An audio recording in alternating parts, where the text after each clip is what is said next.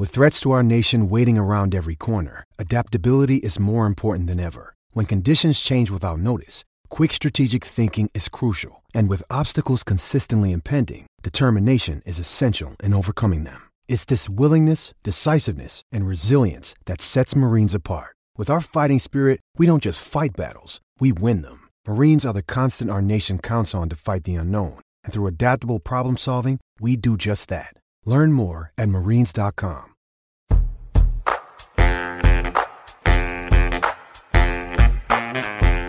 Hey, we're back both in the same continent. Welcome in, episode number 34 of the show. Before the show, the Minor League Baseball podcast. I'm Tyler Maughan, Sam Dykstra's in New York City. Hi, Sam. Hi, Tyler. Welcome back to Thanks, America dude. and Thanks. North America and all that kind of stuff. How are you feeling? How are things going now that you're back back from Asia? I am so confused. When I got there, I flew in at like a very good time. I landed at like 6 p.m. in Taipei or something like that. So you can stay up like a few hours, then go to sleep. It's like a normal night's sleep. And then you're off and started for the next day, and you get adjusted pretty quickly that way. Yesterday, I landed in San Francisco at like 8:30 in the morning, then flew to Denver. I got here at like 1 o'clock in the afternoon. And then I laid down to take an hour nap, and I was going to wake up and record an interview with you yesterday, and I woke up 3 hours later and missed the interview, which is a fantastic interview, by the way, that we'll have with Sean Newcomb coming up later on. But that'll be Sam solo, because Sam handled that and knocked it out of the park. And so then, like last night, relatively normal night of sleep, but I have like no idea where I am, what day it is, what time it is. I'm so confused. Well, I hope you're at home, and I hope there's tons of clocks at least, and modern technology keeping you up to date with where you are in the world. Ask Siri a lot, that's all. All of it's so confusing. But hey, welcome in. It's the 34th edition of the show. Like I said, I'm Tyler, he's Sam, and let's dive right in. It's been a busy couple of weeks around the world of minor league baseball. We are nearing the final days of the Arizona Fall League Championship game coming up on Saturday. We are recording this on Thursday. You will have it on Friday. But we've had some big moves over the last handful of days, last couple of weeks. Trades, some late moves just over the last couple of days at the big league level. But the big one is where we're going to start for Strike One in episode number 34, and that is this massive trade that went down just a handful of days ago, just about a week ago now, between the San Diego Padres and the Boston Red Sox. The Padres, who this time last year were the team shocking everybody by dealing away prospect after prospect after prospect for major league talent after major league talent, which did not work out for San Diego. Now they're flipping things on the other side, and they have traded Craig Kimbrell, maybe the best closer in all of baseball, to the Boston Red Sox. This was last Friday for 4 of Boston's top 30 prospects: Manuel Margot, Javier Guerra, Carlos Asuaje, and Logan Allen. Man, this is a haul for San Diego. I saw a lot of early return, Sam, on this trade from people who said the Padres got a better prospect haul in return than what they gave up to get Kimbrell in the first place. You're a guy who's very keyed in, obviously, with the Red Sox organization, and you wrote up this deal just kind of walking us through. You've written up a lot of prospects in this trade. How does this stack up as of right now? And furthermore, we don't talk about things from the major league prospect or the major league standpoint of trades, but does dealing this group of guys for one major league closer feel like a smart move on the Red Sox side for a team that wasn't really in contention last year? Yeah, so the way I kind of viewed this when it first happened was this is kind of the first major move of the Dave Dombrowski era in Boston. And, right. Everything, all the previews, everything you had heard about him coming in was this is a guy who is more than willing to deal prospects to get established major league talent. And Kimbrell, certainly, if you don't consider him the game's best closer, you consider him in the top 3, top 5, definitely. And what we saw, the past couple of years with Kansas City and and with the Mets too, with Mejia, it helps so much to have just that really, really solid end of the game closer. And what the Red Sox now have potentially is, Junichi Tazawa in the 7th, Koji Uehara in the 8th, and Craig Kimbrell in the 9th, assuming everybody's healthy. And that's as solid a back end of the bullpen as you could possibly get. So I think everybody's trying to, we've heard with Chapman being on the market. There's rumors now about Andrew Miller potentially being moved. Maybe the Yankees are trying to tap into everybody looking for relief. Everybody's calling Darren O'Day now because they really want that solid bullpen arm. This is kind of becoming an offseason of what can you get out of the bullpen? How many people can you possibly pack in there? So with that in mind, with Dombrowski's kind of the way he handles himself as a GM, now he's president of baseball operations with the Red Sox, but the way he kind of handles himself, even with that in mind, kind of looking at this deal was one prospect too heavy in my mind in terms of what the Red Sox sent to San Diego. If it was Margot, Asuaje, and Allen, I think that's an even trade. That's perfectly fine. Kimbrel, has I think he's under contract for at least one more year and then has an option year. So he's controllable. He's not cheap as far as relief pitching goes, but he's certainly worth his contract. So if it was just those three, I'd be okay. If it was just Guerra, Asuaje, and Allen, I'd be okay. The fact that Margot and Guerra, who are two top 100 guys, two guys who are very valued for their defense, which we know the way the game is going right now, everybody values defense very highly. That it just feels a little bit much for a guy you're going to get 60 to 70 innings out of, potentially next year, a year after that. But that being said, San Diego should be happy with what they got. I mean, they found somebody in Margot and Guerra who, they were kind of as good prospects as they are. They were certainly blocked in the Red Sox system. Margot is a center fielder. Certainly isn't going to supplant Mookie Betts anytime soon. He's one of the most exciting young players in baseball and showed that this year. Guerra is a shortstop, and Xander Bogaerts, showed this year. I think he was a Silver Slugger winner for the American League shortstops. He's young, controllable. His defense took a huge step this year. Guerra, played at Class A Greenville, performed much better offensively than many of us thought. Hit 15 homers, 279 average, 23 doubles, so showed a little more pop than any of us were expecting. Has a very, very plus glove, lots of range over there at the shortstop position.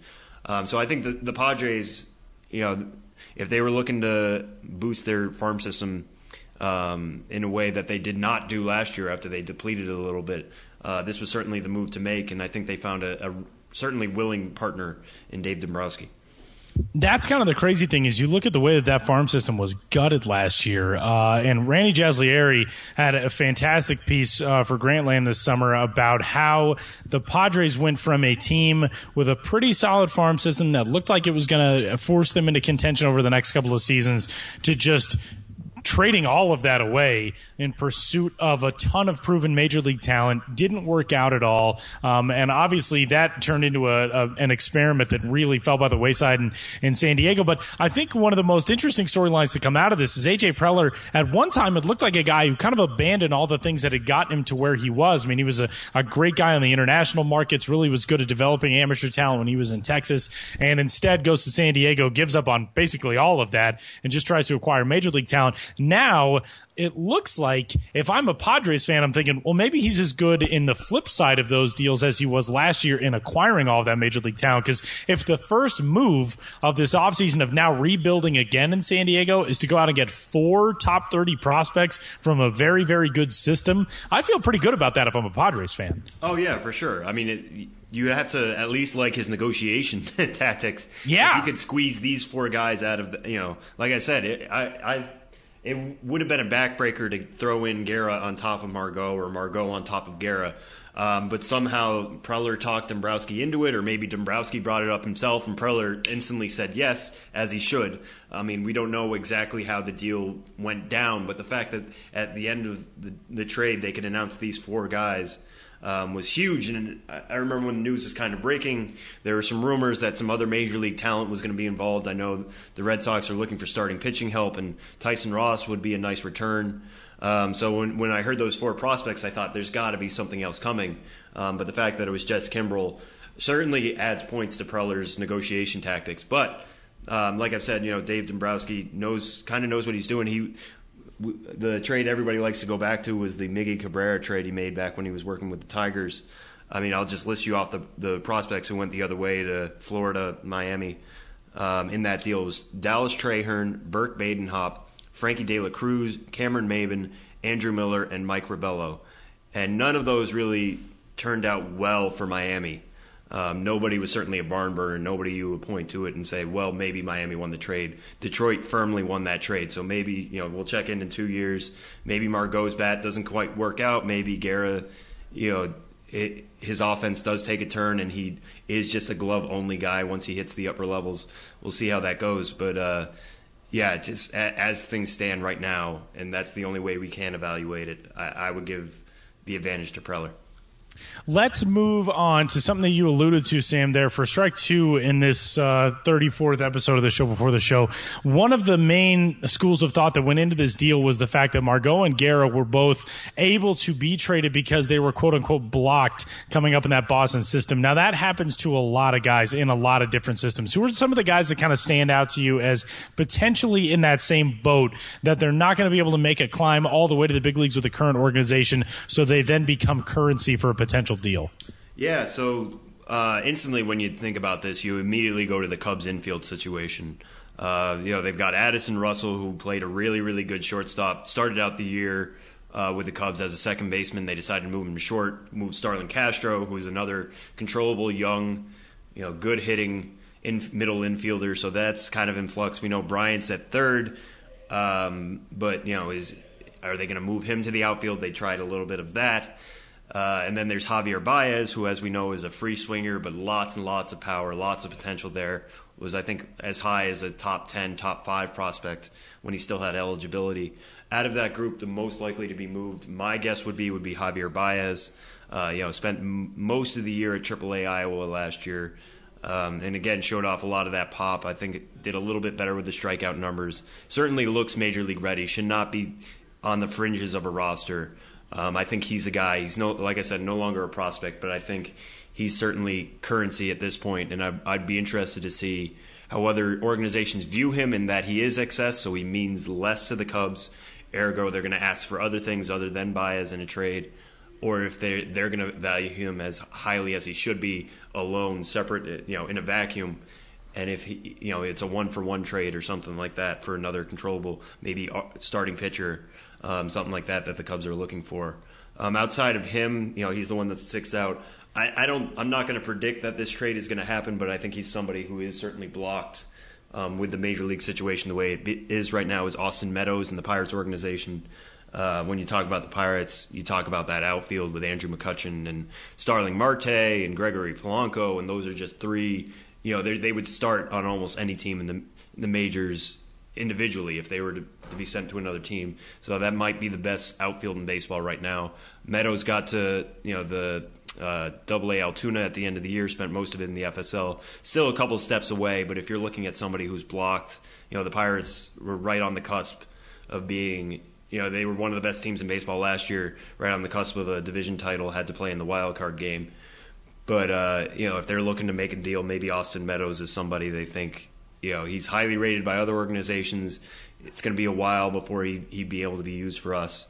Those are kind of guys to take out. And to stay in the Red Sox organization itself, I think Brian Johnson, Henry Owens, two young left-handers.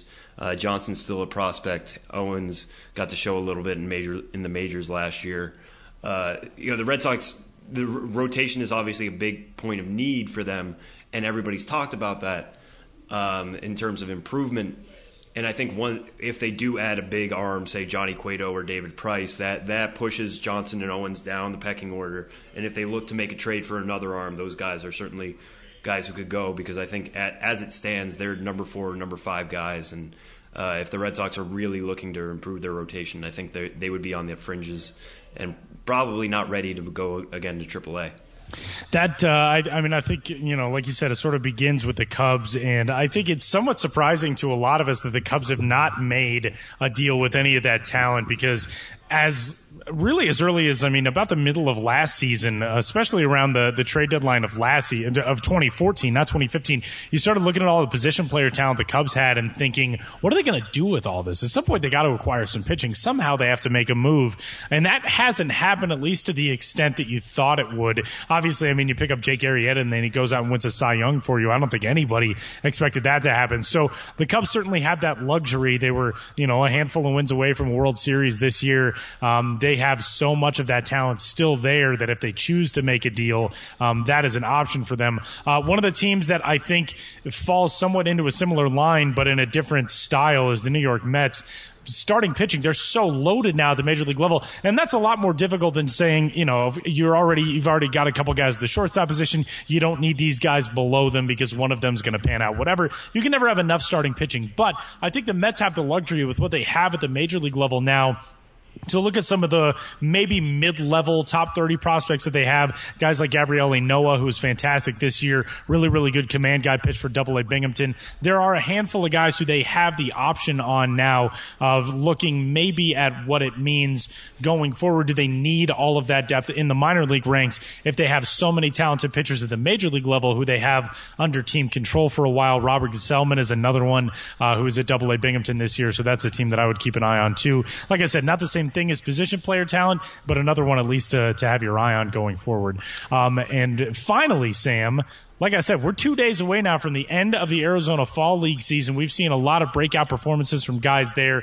This has been a fun AFL to watch because there have been just so many different good performances league-wide. It's not like you've just looked at a couple of rosters that were loaded. There have been a lot of really, really good showings this AFL season. What has stood out to you from the AFL so far?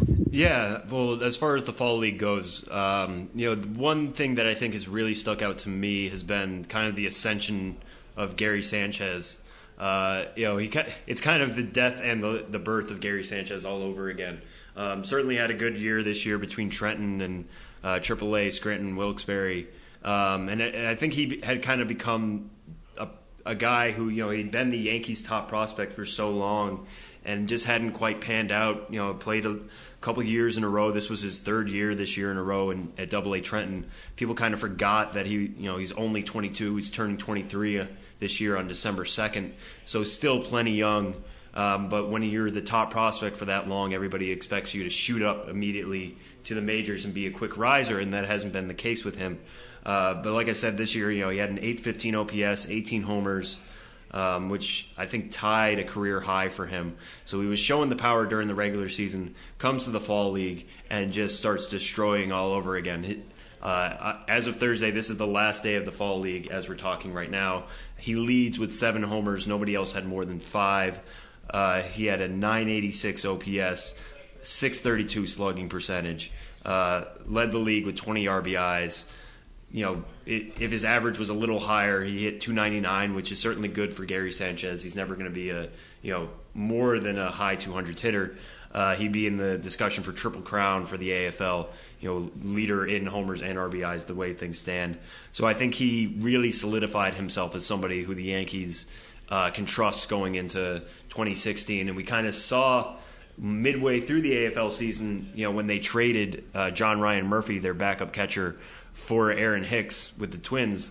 I think that's a sign that they do think Sanchez is going to be, they're going to kind of ease him in. They're going to have him behind Brian McCann. Probably start out at AAA, let him get those at-bats, but when he starts to destroy again and show what he showed in the Fall League in AAA, he'll be right in there, and I think they're finally planning for Gary Sanchez at the Major League level. One other guy who kind of stood out to me, I did a notebook on him, Adam Engel in the White Sox organization. Definitely. He's going to end up being the AFL batting champ. Right now he's batting .403, has a 1.165 OPS. This was a guy, we talked about him on the podcast before, but he's a glove first guy, just got wheels for days, ends up with 10 steals in 19 games for Glendale. The one question was in his bat, hadn't really hit anything that well at Class A Advanced Winston-Salem this year. When I talked to him about it, he said, listen, I know that everybody questions my hit tool, and that's something I need to work on. And if I think, or he thinks, and I know a lot of people would probably agree with him, if he could actually hit for a decent average, get on base at a decent clip, he would be one of the more whole 5-tool prospects. But like I said, he hit 251 this year at Winston-Salem. So a lot of questions now. Now he comes to the Fall League, hits really well. It's obviously a small sample, 19 games. Anybody can kind of get hot in that span. But it's certainly good signs from him. And I remember when I talked to him a couple weeks ago, he said, even if I finish strong, I'm not going to let it get to my head. I have to do it in the season. So I'd be interested to hear what he has to say now Now that he has done that, he has followed through, has had one of the better fall league seasons. Whether that's going to change his outlook going into spring training next year and potentially at Double-A Birmingham in the White Sox system. But what about for you, Tyler? Looking upon this AFL season, what are the standouts? Adam Engel is definitely one of those guys for me, and I think you kind of said everything that needs to be said about him. But the fact that he recognized that the big question mark on him is his bat going to play at a high enough level to carry him through the minor leagues? And then he works on that, he gets better at it, and he goes down to a showcase league and really, just puts himself on the map. That's the most impressive thing to me. One of the guys who I think has really showcased himself very, very well is Kyle Freeland with Salt River. Rockies left-hander really struggled in his first start of the season. 2 homers, 6 runs, got just 2 outs back on October 14th. After that, was arguably the best pitcher in the AFL. Today, picked up another win in Salt River's final game of the season. But since that first start, coming into the day today, he had gone 3-0 with a 0.92 ERA since getting started in the fall league. So that's a pretty impressive way to reassert yourself after a really rough beginning. But, Gary Sanchez is another one, and a guy who for so long has been just on this roller coaster ride of prospect status. And the Yankees, it's something we've talked about from time to time, is that teams that were at one time these big, just huge money, free agent trade acquisition teams are starting to embrace the prospect conversation. And for Gary Sanchez, if he can be a guy that follows somebody like Greg Bird, some of the breakout prospects the Yankees had this past season, that is a big benefit to New York going forward. And that's a team that was back in the playoffs this year. I mean, we've seen lulls, I guess you could say, over the last few seasons from them and from the Red Sox and from some of these big money teams. But as those prospects start to climb, that ultimately only benefits those teams who still have the wallets to be able to go out and shore up the major league roster with depth from contracts and other positions. So those guys definitely stand out among all of them. But we are going to take a brief pause and step out of the AFL and have a conversation with a guy who has been on the radar for everybody around the baseball world as of late. Sean Newcomb of formerly the Los Angeles Angels of Anaheim, now in the system of the Atlanta Braves after the craziness that was the deal last week with Andrelton Simmons being shipped over to the West Coast. Initially, the reports were the Braves were in contact with a National League West team to get a trade done. Then it ends up being an American League West team, ends up netting the top 2 pitching prospects in the Angels organization for the Atlanta Braves. They have now moved over to that organization, which is now loaded, flush with young arms, something we talked about a lot last week. But Sean Newcomb will give us his thoughts on the trade and the next chapter in his life coming up next on episode number 34 of the Show Before the Show.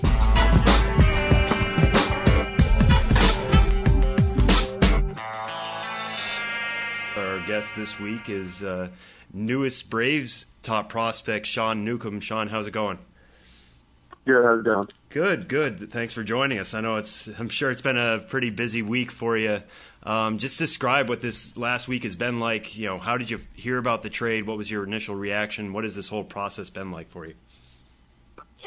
Well, my first reaction, I was kind of shocked. I didn't really expect anything. I guess really nobody does, but mostly just shocked going and finding out. I was actually on vacation when I first found out. I was in Cancun, Mexico, and I was only getting messages through Wi-Fi, so I had no Wi-Fi when it went through. And I sat down at dinner, Wi-Fi hooked up, and I got a bunch of text messages, and my Twitter started to blow up, and I was like, "Wow!" I couldn't really get a grasp on it. And talked to my agent, got the details, and figured it out. It was just a big kind of unexpected shock. Yeah, I think it's a good move though, and I'm excited to get things going down there in Atlanta and get down to spring training in Florida. Yeah, but so if you're in Cancun, was there any celebratory part to it? I mean, you're already on vacation. What is that like experiencing it there in that location? No, we only had a couple of days left, and we were out to dinner. So I was out there with my girlfriend, and we were, excited about it, kind of shocked, like I said, and I started texting my family and Chris Ellis, who I was in the trade with. I was texting him about it, like what's going on. But I was definitely excited. Kind of celebrate a little bit, but it was definitely good news. Yeah, and you mentioned Chris Ellis, obviously involved in the trade too. I mean, how much does that kind of help to have a buddy to go through that process with, a guy a little bit from Arkansas, being in the Angels system together? How much are you guys kind of leaning on each other going through this? And like you said, you were texting back and forth. So how much are you talking to him now?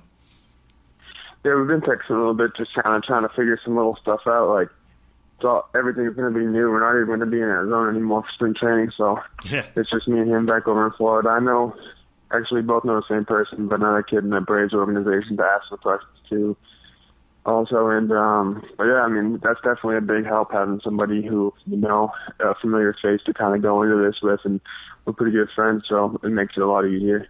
Yeah. And, going into the Braves organization, looking at the way they're kind of filling up their farm system right now with just really, high quality arms, a lot of pitching. How did you kind of view the Braves system before this, and how do you view being part of this kind of, not necessarily rebuild that they're going through, but the way they're pumping their system with talent right now? Yeah, I guess before the trade, I didn't really have much of a clue what was going on in the Braves system. I didn't really know anybody in it, so I never really had a chance to check in on it. But ever since, I've been kind of looking and seeing what they've been doing, and I see all the arms that they've been bringing in and all that stuff. And it's definitely exciting. It's definitely an exciting thing to be a part of. I'm looking forward to hopefully being at the top of that list and kind of helping them with that rebuilding process, getting up and making a difference at the big league level and moving forward from there and getting some wins and getting some championships. And have they been in touch with you at all yet? I know it's still early, it's only been a couple days, but have they talked to you anything about your off season, about how to prepare for that first Atlanta spring training, or is it just kind of hands off right now, everybody introducing themselves? Yeah, mostly just that, mostly just introductions, nothing specific. I had been doing pretty much what I would need to do, no matter what team it was, getting ready, getting my body ready, and getting my arm ready, but just mostly introductions, kind of just letting me know how things are going to work, and that's pretty much it so far. Yeah. And what has been part of those introductions? I mean, who have you talked to specifically so far, or who has reached out to you? Yeah, the night it happened, I talked with the GM, and he kind of just let me know what happened, and that he was excited to get things rolling. And then I talked to Jonathan Charles and kind of got some information and got some stuff together for just a little go out and meet some people prior to spring training. But and that's pretty much it, just those two, and then that's it. Yeah. And how do you kind of, I know you were saying before that you were going through shock when you first heard about it. I think a lot of people who aren't necessarily in baseball, aren't necessarily in a trade or in a job where they can be traded like that. How do you kind of view that process? Do you view it as somebody sending you elsewhere, or do you see it as somebody going out and trying to get you into their organization? I guess you can kind of look at it both ways. When I talked to Uncle Boella, he's told me specifically that he was looking to come out and get me, so I guess that's how I kind of proceeded after I figured that out. But, it's kind of an excitement from the beginning. A lot more first impressions to be made after I already had done that just 1 year prior with the Angels. But that's definitely an exciting, positive thing. I think personally I'm in a good spot to move forward and take my career forward another step, maybe a little bit faster than I would have been able to. So it's definitely going to be fun. Yeah, for sure. And you kind of touched on it there, how you got off to a really good first step this year. Let's kind of reflect on your year. You started out at Class A Burlington, move up to High A in the Cal League, do really well there for obviously what's a hitters league, and finish the year out at Double A and have some nice numbers there too. Now that the off season's happened a little bit, you've had a little time to sit back and look back on it. How did you kind of view your first full year in pro ball? Overall, I was happy with it. One of my main goals going into the season was to stay healthy and make sure I made every start, and I was able to do that. I got to each level and did what I had to do to keep moving. And then I guess one thing to look back on, kind of people would mention, and some stuff I need to work on, is just a little bit of my control and the walks and stuff. But that's the thing as a pitcher that I'll be able to easily just kind of lock in a little bit more and focus up and be able to cut those down, and especially where I'll be in a spot to kind of my performance is going to dictate what happens. Would definitely kind of be a little bit more motivation to kind of buckle down on that and get things going. Yeah, and how do you kind of work on that? I know you said you buckle down, you try to focus a little more, but do you think that was a problem before? You weren't so focused, and that's what led to the control, or what? How do you kind of fix that, and how did you kind of view, what, like you said, some people thought were kind of some control issues with you this year? I don't view it as a huge issue. I know some people would, just because that's how things are looked at. But I mean, I had a lot of competitive walks. I had a lot of my walks were, unfortunately, just like to start off an inning, I'd get the 4-pitch, 5-pitch walk, and it was just kind of frustrating. I maybe need to just lock in on those warm-ups and stuff a little bit. But I mean, it wasn't like a huge issue. I was able to kind of minimize when they would happen. You can kind of go forward and put up a lot of zeros, but it wasn't, like I said, it wasn't a huge deal. Something I'm not super worried about. Something I'll be able to easily kind of control, and I was able to control throughout the whole year, being able to minimize runs and get guys out. Yeah, and just to kind of go over your numbers for people listening who don't necessarily or weren't necessarily following you this year, maybe some new Braves fans. You had 2.38 ERA across all three levels, 168 strikeouts in 136 innings. I mean, that's really solid numbers, stuff to build on, as we've kind of talked about. But how would you kind of describe yourself as a pitcher to Braves fans who are now, you're in their organization for the first time. They're going to get their first time to see you in a Braves uniform, wherever that may be, come opening day this April. How would you kind of describe yourself as a pitcher to those new sets of fans that's going to be following you? I guess I'd say I like to work off my fastball. I'm competitive. When I get into big games and big situations, I always buckle down. Sometimes, like when people get out on base, whether it's hits or walks, I always tend to get out of those situations and minimize that. Definitely like to been able to kind of work on my off speed a lot this year, and been able to kind of rein those pitches in, and become a huge part of my arsenal. And I've learned how to use them better than I did before too, so that's been huge.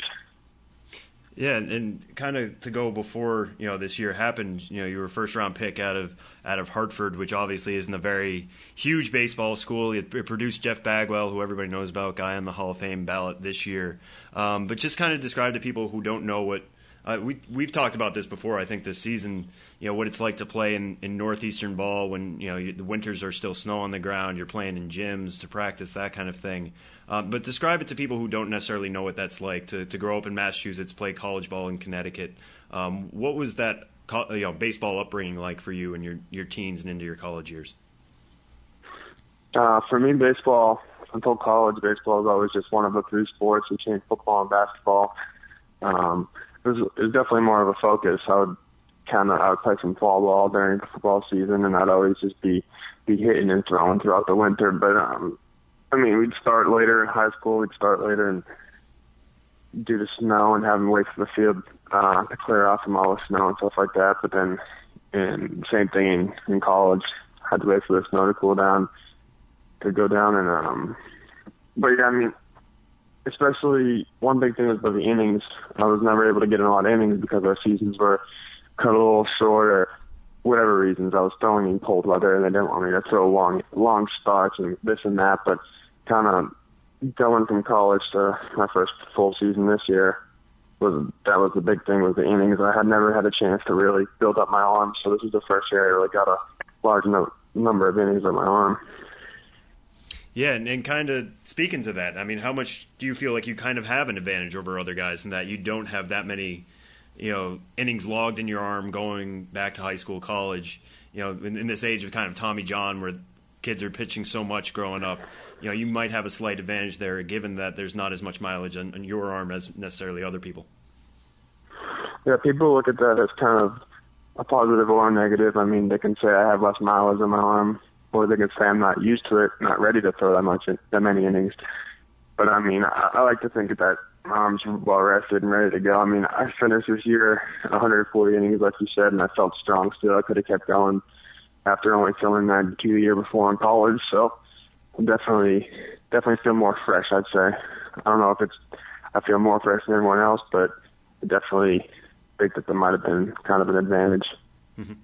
And is there anybody, you kind of grew up watching, a New England guy, maybe some of the Sox, or, somebody you grew up watching on TV, anybody you kind of model your game after in terms of, how you attack hitters or the stuff you've tried to work on throughout your career, any kind of major leaguer people may have heard of or, seen on TV that you've kind of modeled your game after a little bit?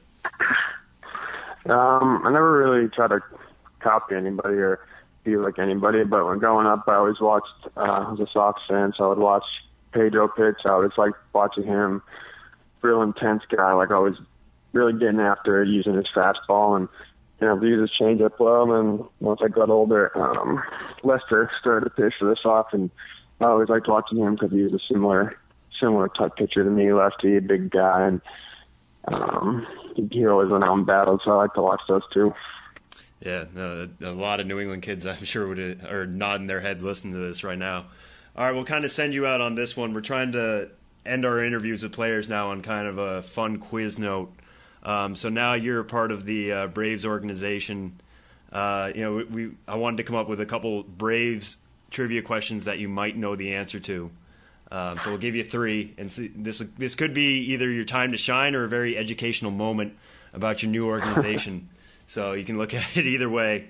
And reminder, this is baseball, so 1 out of 3 ain't bad.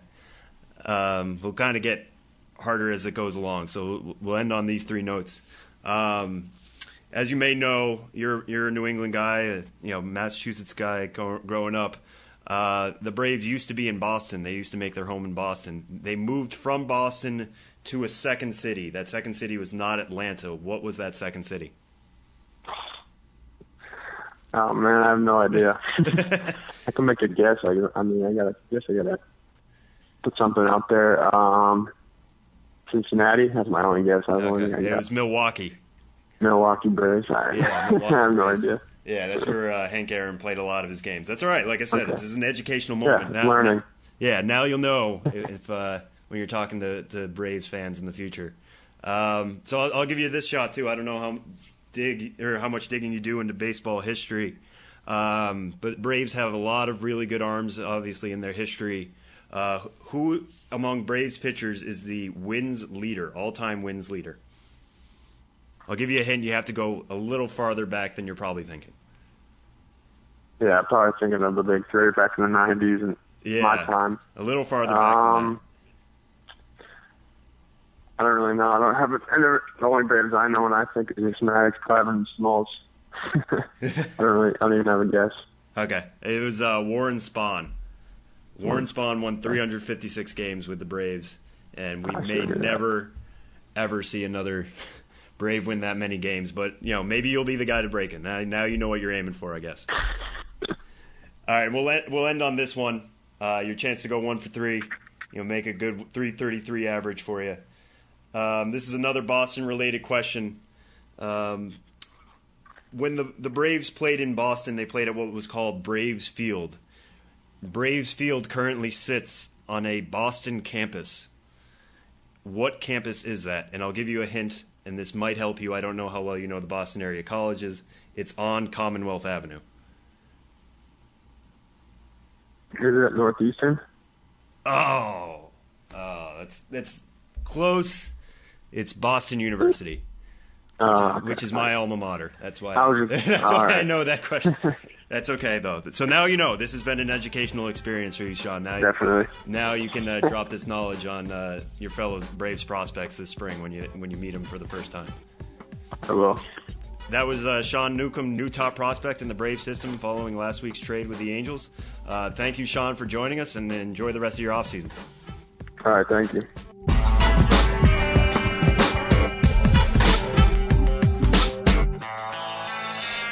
Been a long time since we've gotten a chance to talk with Ben Hill, or 2 weeks, but it feels like an eternity. Ben, how's vacation? How are you? Welcome back. Thank you. It's good to be back. But it was even better to be away. How was it? Take us through the Ben jaunt. You don't have to give us all the details because the best part about vacation is not having to tell everybody about it when you get back. But we're not going to let you off the hook that easily. Oh no, I'll tell you every detail, and that's going to be the next 55 minutes of this podcast. The entire podcast today will just be your vacation. Yeah, but no, I'm an American traveler at work and at play, and I went to San Francisco and New Orleans. have some good friends who live in San Francisco, and a cousin was getting married in New Orleans, so I tied it all into one big jaunt. New York to San Francisco to New Orleans, back to New York, and now I'm back on the job like it was all a dream. That is a long haul. That's New York to San Francisco in itself is a long trip. It is across the country. I don't know why I pointed that out like it was big breaking news to everybody. All right, let's dive in. When we were getting toward the end of the season, you said you kind of had a read on there would be a handful of rebrands or a handful of redesigns, refreshes for teams coming into the 2016 campaign. But there have been a lot, and really just over the last few weeks there have been a ton. And I want to start off with one that is kind of the end of an era. For a very long time, the Kane County Cougars had arguably the worst look in minor league baseball. And that's not the case anymore. Kane County has come into the 21st century. They moved out of the last era. I don't know what era you could call that with Kane County, but it was kind of an interesting look, shall we say, with a brand new, fresh start. I'm surprised. I did not know that we would ever see this from the Kane County Cougars. Yeah, the Kane County Cougars, you say it's the worst logo. I kind of liked it just because it was so out of step with everything, with the 21st century minor league aesthetic, but also it didn't really seem to slot in with a outdated aesthetic. It just looked like something that wasn't really quite a baseball logo. The way I always described it, really. Yeah, yeah, was out exactly. of time. You described it as it looked kind of most like a Boy Scout merit badge. I always used to describe it as it looked like the logo of like a local parks and recreation department. Right, and that is somewhat intentional because the Kane County Cougars their stadium is on a forest preserve, and so they do want to tie that in. And moving on to the new logo, we no longer have that merit badge looking logo, and the cougar in the old logo had a very blank expression, but the new logo does incorporate that kind of badge look to the primary logo, kind of like it could be on a Forest Rangers uniform. So they're still trying to tie it into the woodland theme. But the new Kane County Cougars are fierce and menacing. The Cougars, cartoonish, but brandishing a bat, and very much in line with what we think of when we think of 21st century minor league baseball logos. And it just kind of hit me now looking at it for the first time, the way their caps are going to kind of work with the Cougar. He's got a bat in his hand because that's such a thing now in the minors, but the C on the hats is kind of following, I guess, what the swing pattern would be. But what are your thoughts on it being C for Cougars rather opposed to KC for Kane County? Well, I talked to Curtis Hogg, the GM of the Cougars, and he said, well, the Kansas City Royals are out there.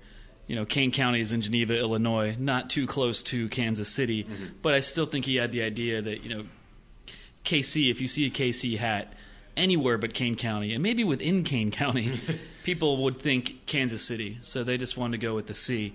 I would submit that the C looks quite a bit like the Columbus Clippers C. Right. I was thinking the same thing. But that's probably something that there'll be less confusion with that. I don't think there's going to be too many fans in Kane County saying our caps look like the Columbus Clippers.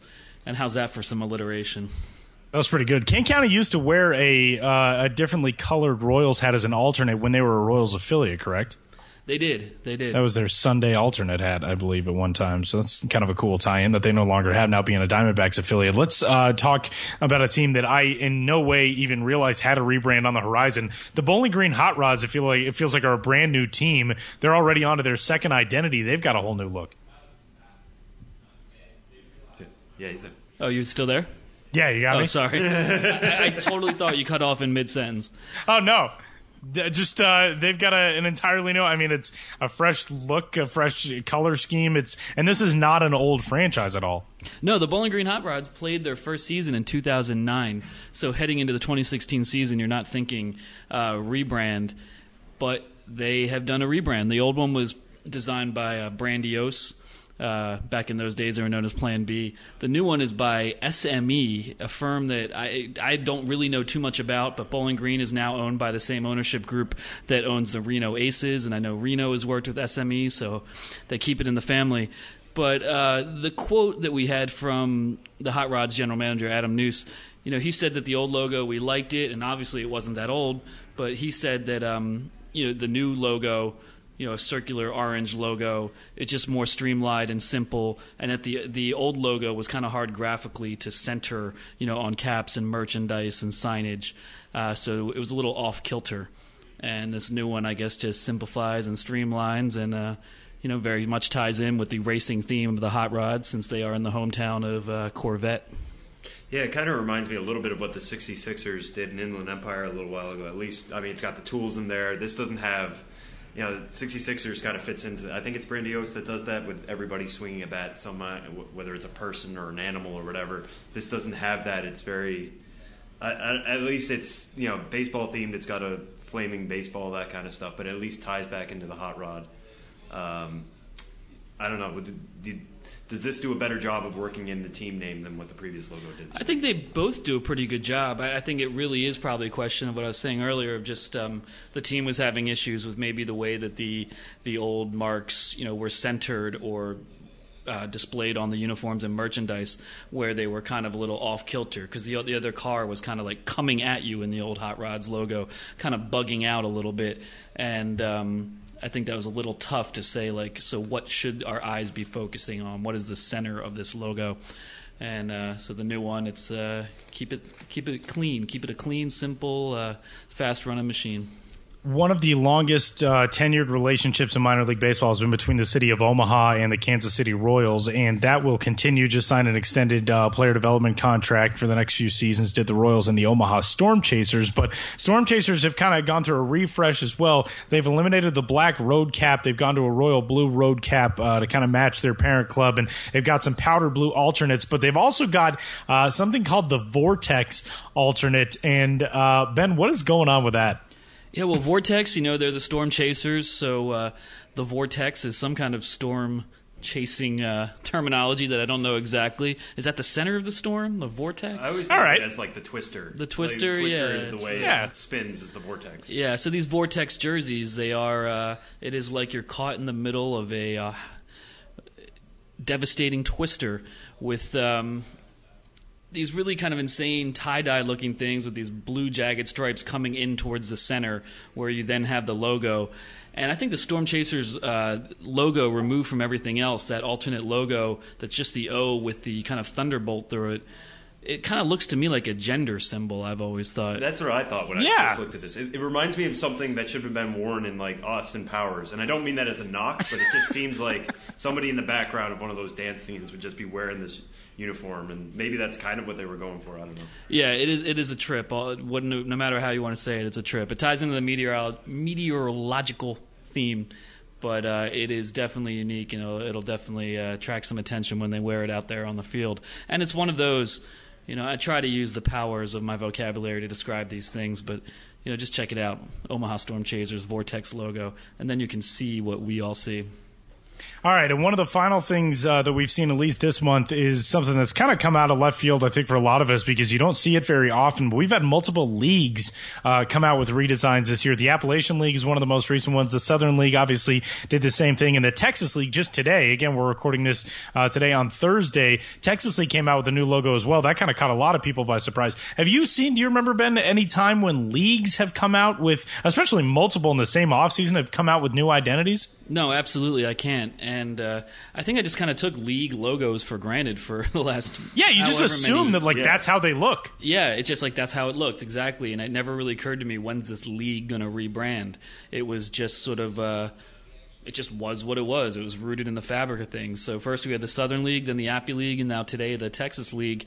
So it does prove leagues have logos, which we all knew but never thought about. And those logos, just like everything else in minor league baseball, is subject to change. The Texas League logo is real simple. A guy swinging a bat, side profile, almost a little bit reminiscent, of the main MLB logo, but with the Lone Star State and red and white Texas colors. And keeping it pretty simple for a league established in 1888.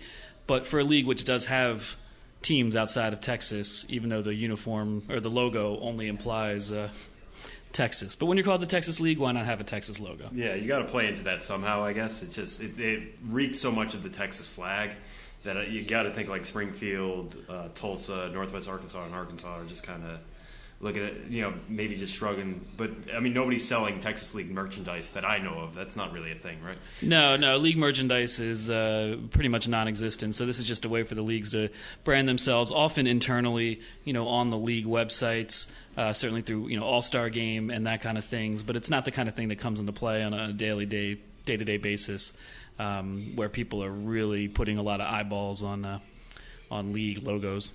Two of those rebrands, the Appy League and the Southern League, were both done by a guy who is now a Twitter friend of all of us, Todd Radom. So we're going to have Todd on the podcast at some point over this offseason to discuss how this came about to not only get to do at least one, but two rebrands, maybe more. We don't know what's coming up the rest of this offseason. But yeah, it's just a rare thing. Like, you just kind of figured, well, that's how those leagues look, and not the case over this offseason. Yeah, definitely not. Things keep changing, and Logovember, as it was hashtagged on Twitter yesterday, is going to keep on rolling. I know there's going to be a pretty significant rebrand on this coming Monday, and probably one the week after that, and a few other odds and ends, if not more, over the next coming weeks and months. Just in time for Christmas. Exactly. Yep, got to get it out before the Christmas season starts, and who knows? I think the Pacific Coast League is due for one if we're talking about leagues, because theirs just says AAA baseball, which I've always found very strange. Like, we know it's AAA baseball. Don't you want to talk up the fact that you're on the Pacific Coast, even though you have teams in Tennessee? I don't know. Why not? So maybe you don't, considering you have a team in Nashville. He is Benjamin Hill. You can follow him on Twitter. He's at Ben's Biz, and check out the blog, bensbiz.mlblogs.com. Ben, what I know it's, obviously you got the road trip stuff pretty well wrapped up. So what does the offseason look like for you toward the 2016 New Year, which is coming up? Yeah, well, just back in the groove this week, and right now I'm writing up an article in which I'm handing out my annual Bizzie Awards, Bizzie. I just make up categories and hand out awards just to kind of highlight some of the unique stuff I saw on the road. Of course, I'll be covering Logovember, and the winter meetings are coming up, and odds and ends and features and facts and blog posts per usual, and it's funny how things roll. Finally finished writing all my on-the-road stuff, then go on vacation, then come back, then Thanksgiving, then winter meetings, then holidays, and all of a sudden it's 2016, and we're already looking forward to the next season. It's going to be opening day in like 15 minutes. It's scary. I don't want it to be. I love baseball, but I'm kind of like off. I just wish I could kind of hit pause on the off season sometimes and really figure out my life. Ben, before we get you out of here, one other thing I wanted to cover. The Syracuse Chiefs, who were known for a time as the Syracuse Sky Chiefs, they have had a long-time history, one of those real old guard teams in the International League. They unveiled a new look this week, and one of the interesting things about that was Syracuse brought back an Indian head logo. Now, it's not kind of the standard, long caricature, long-time baseball-style logo. It's a very stylized, I guess, almost abstract sort of look, but Syracuse with a refreshed, updated look, a couple of different word letter logos with a stylized S script and interlocking SC. But the Indian head thing is really interesting to me, especially because of the way that teams have shied away from that, rebranded away from that, or chosen to go in the route like the Spokane Indians have done and really, really embrace their local Native American community. What has the reaction been to this Syracuse decision? Well, it just was yesterday, and saw some chatter on the internet, but really there hasn't been much of a reaction to it at all. I think that's because, as you said, this is not a caricature, not a really offensive, cartoonish racial stereotype as much as a kind of abstracted side profile.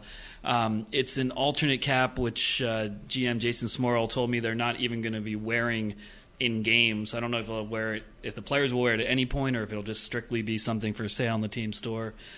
It was previously the primary logo, in another era, in another less sensitive era in the 70s and 80s, and the Chiefs' whole set of new logos is kind of referencing the past with that stylized S logo from the 60s, with the red, white, and blue color scheme that goes back to the 30s. So I think they just wanted to create a larger package referencing the course of their team history and imagery.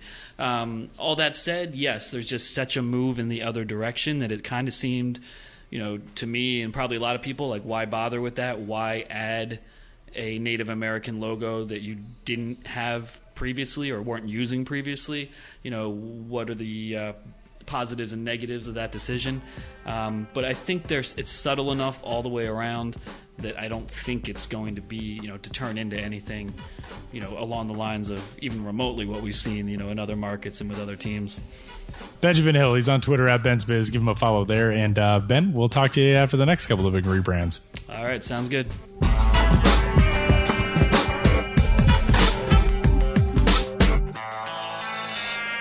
Big thanks to Sean Newcomb and a big thanks to Benjamin Hill for joining us on episode number 31 of the show before the show. You can follow Sean Newcomb on Twitter as well. He is at Sean, S-E-A-N, Nuke, N-E-W-K, so you can go give him a follow. And Sean Newcomb's not going to have anything to worry about coming up this week with the Rule 5 draft on the horizon, but we do have a big deadline coming up for the Rule 5 draft, and by the time you hear this, that deadline may have passed, but Sam, 40-man roster decisions are coming in. As we're recording this on Thursday, already fast and furious. We got a lot of moves coming from major league teams who are clearing space on 40-man rosters, getting set to protect their guys on 40-man rosters. But take us through the basics of the Rule 5 draft. If you're on the 40-man, you're protected from it. If not, there is a chance that you could change teams. Walk us through it.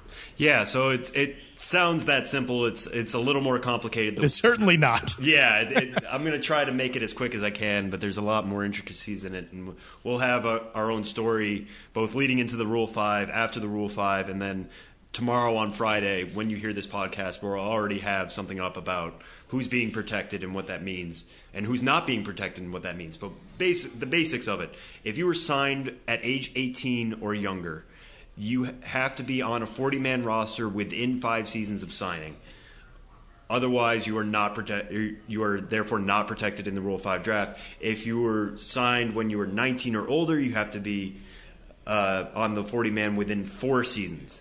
And the way that the reason teams protect players in that way, put them on the 40-man roster, is because if you're not on the 40-man roster in the Rule 5, other organizations can draft you. And then if you're not with the idea that you would be on that team's 25-man roster, their major league roster, and the second they're taken off that 25-man roster, they have to be returned to their original club.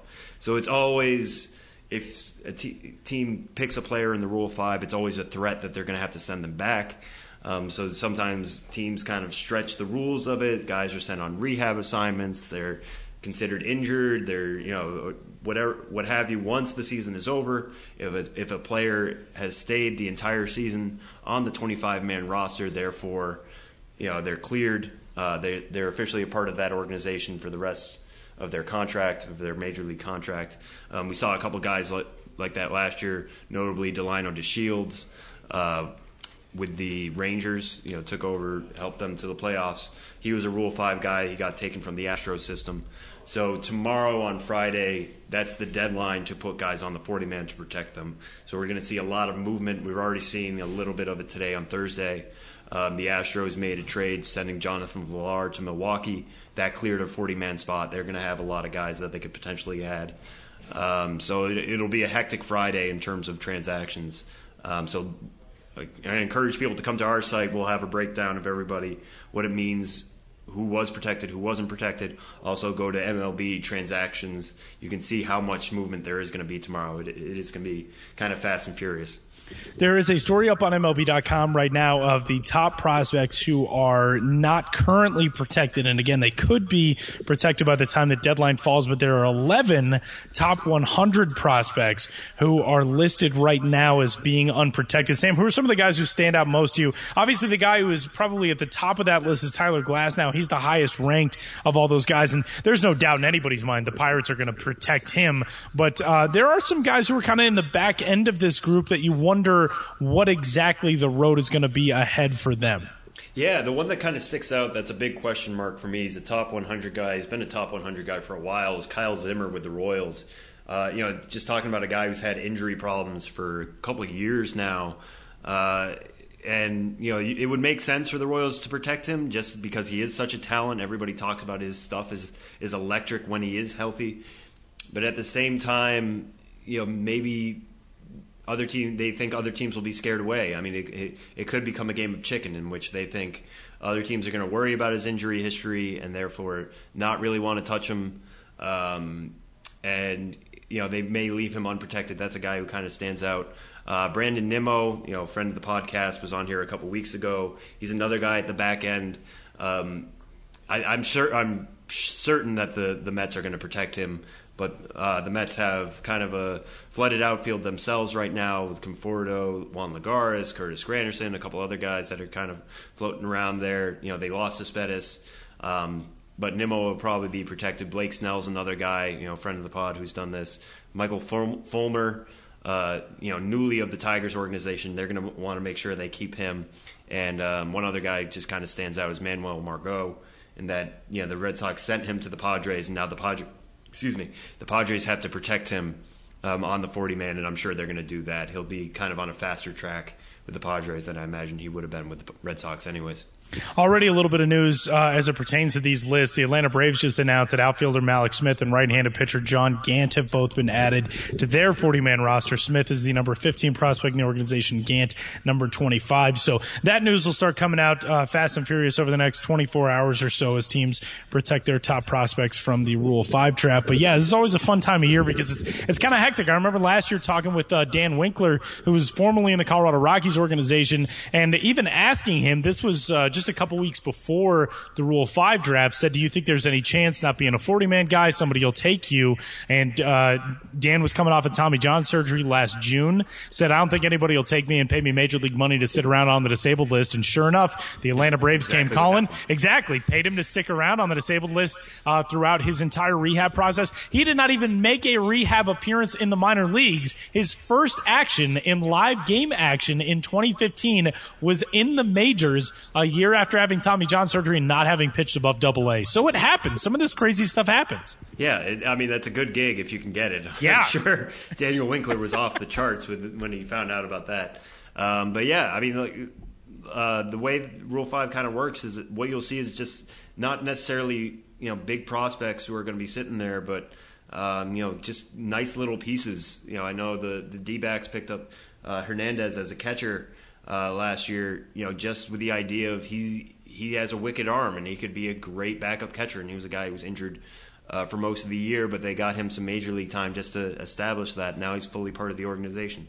So you're talking about power arms, power bats who can come off the bench, or backup catchers. That's usually what gets taken in the Rule 5. So if one of your favorite power arms, big bullpen guys is not protected, I would get a little worried if your favorite minor league reliever, if you have one, doesn't get protected, then I would get a little worried.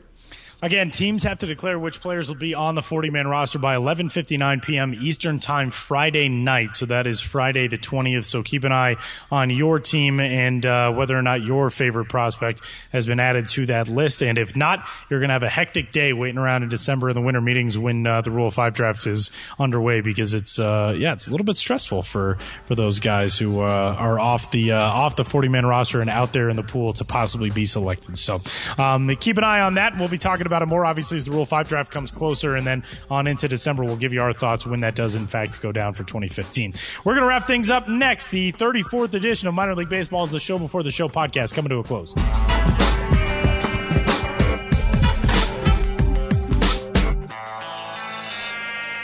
It's like almost a holiday week. We're putting away the 34th edition of the Show Before the Show podcast. Sam, what are you doing for Thanksgiving next week? I am going home. Actually, I'm very excited to go home. I go home to Western Massachusetts, and then my family always goes down to Connecticut for Thanksgiving. We go to my mom's hometown in Manchester, Connecticut, where they have a Turkey Day race. That's kind of our... Oh, that's fun. Yeah, it's tradition, and it's going to be especially fun this year because my mom has been doing this race for a very long time now, and since she was in high school in Manchester.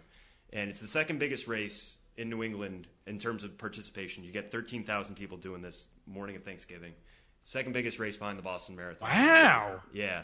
And so back when my mom started, and I hate this part of our history, but it exists, they didn't let women run because... Interesting. Yeah, the 70s were a weird time.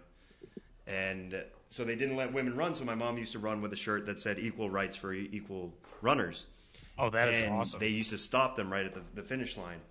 So last year, actually, we did it, and I was looking up on the website looking for our results, and they had I think it's called Perennial Performers or something like that. They have a program where they want to honor people who have been doing the race for a long time. The cutoff is if you're a man who's been running it for 50 years, because men have had the opportunity to run it for 50 years, you're able to enter the program. If you're a woman who's been doing it for 40 years, you get to enter the program. And I looked at my mom, and it started counting on my fingers and toes. I'm like, Mom, next year you could do this.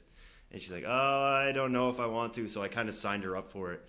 And like I said, there's 13,000 people, so this year she gets her own special number. That is awesome. Yeah, so this year my mom is 75. Man. And she's going to be running. She's not age 75. I'm not. She'll be number 75, not age 75. Not age 75. She's number 75. My number is 12,000 something. Just to give you an idea of how cool this will be for me. That is amazing. So yeah, if anybody goes to the Manchester Road Race this year, look for number 75. It's Cindy Dykstra. It's my mom. Cheer her on. She'll have her name on it anyway, so maybe you'll be able to recognize that. But yeah, I'm very excited. What are you doing this year, Tyler? I'm gonna eat. I'm doing that too. You're going to be all active. I want to make that clear. I'm definitely doing that too. You guys are going to be all active in, fun family activities. I'm going to watch football and eat and be a fat tub of goo. It's going to be my entire plan on Thanksgiving. It's basically all I do. I'm coming out there. I do Thanksgiving in New York City basically every year. And so I am coming out there this weekend.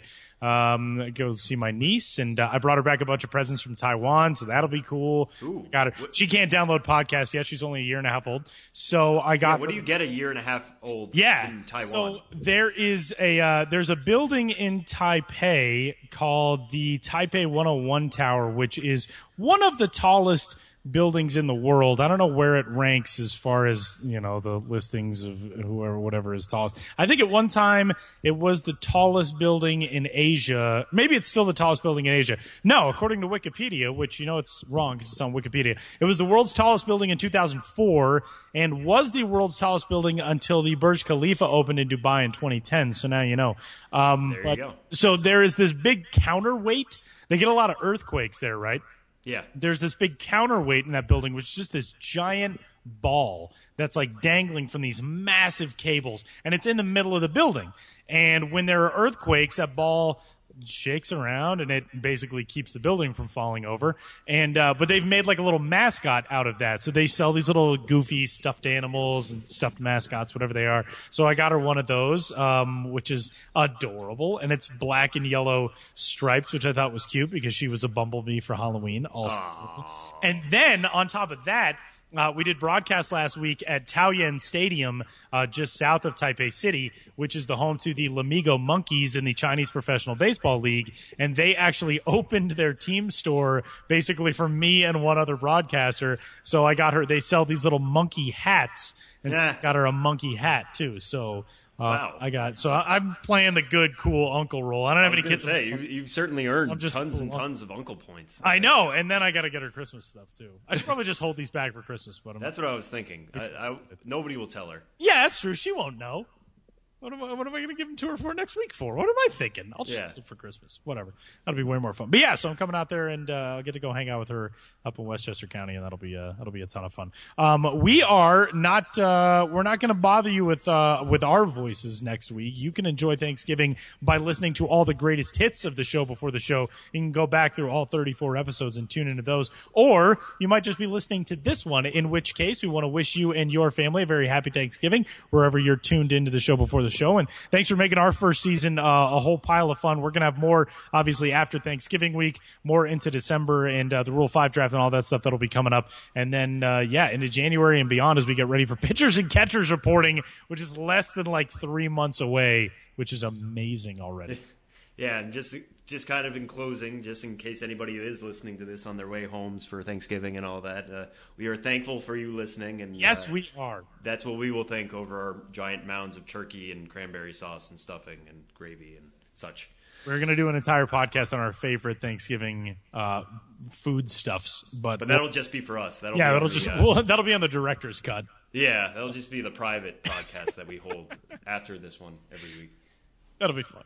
We'll do that one. So until episode number 35, coming up first week in December. Again, thanks for tuning in to the show before the show. You can rate, review, and subscribe to us on iTunes. If you have not already, you can head there and give us a rating and a review and a subscription, and that helps us out a ton. You can get in touch with us. Sam is at Sam Dykstra, MILB. I am at Tyler Mon. Minor League Baseball is at MILB. Benjamin Hill is at Ben's Biz. And until the week after next week, enjoy Thanksgiving. All the best to you and yours. Thanks a lot for all your support for us this year, and we'll talk to you in December.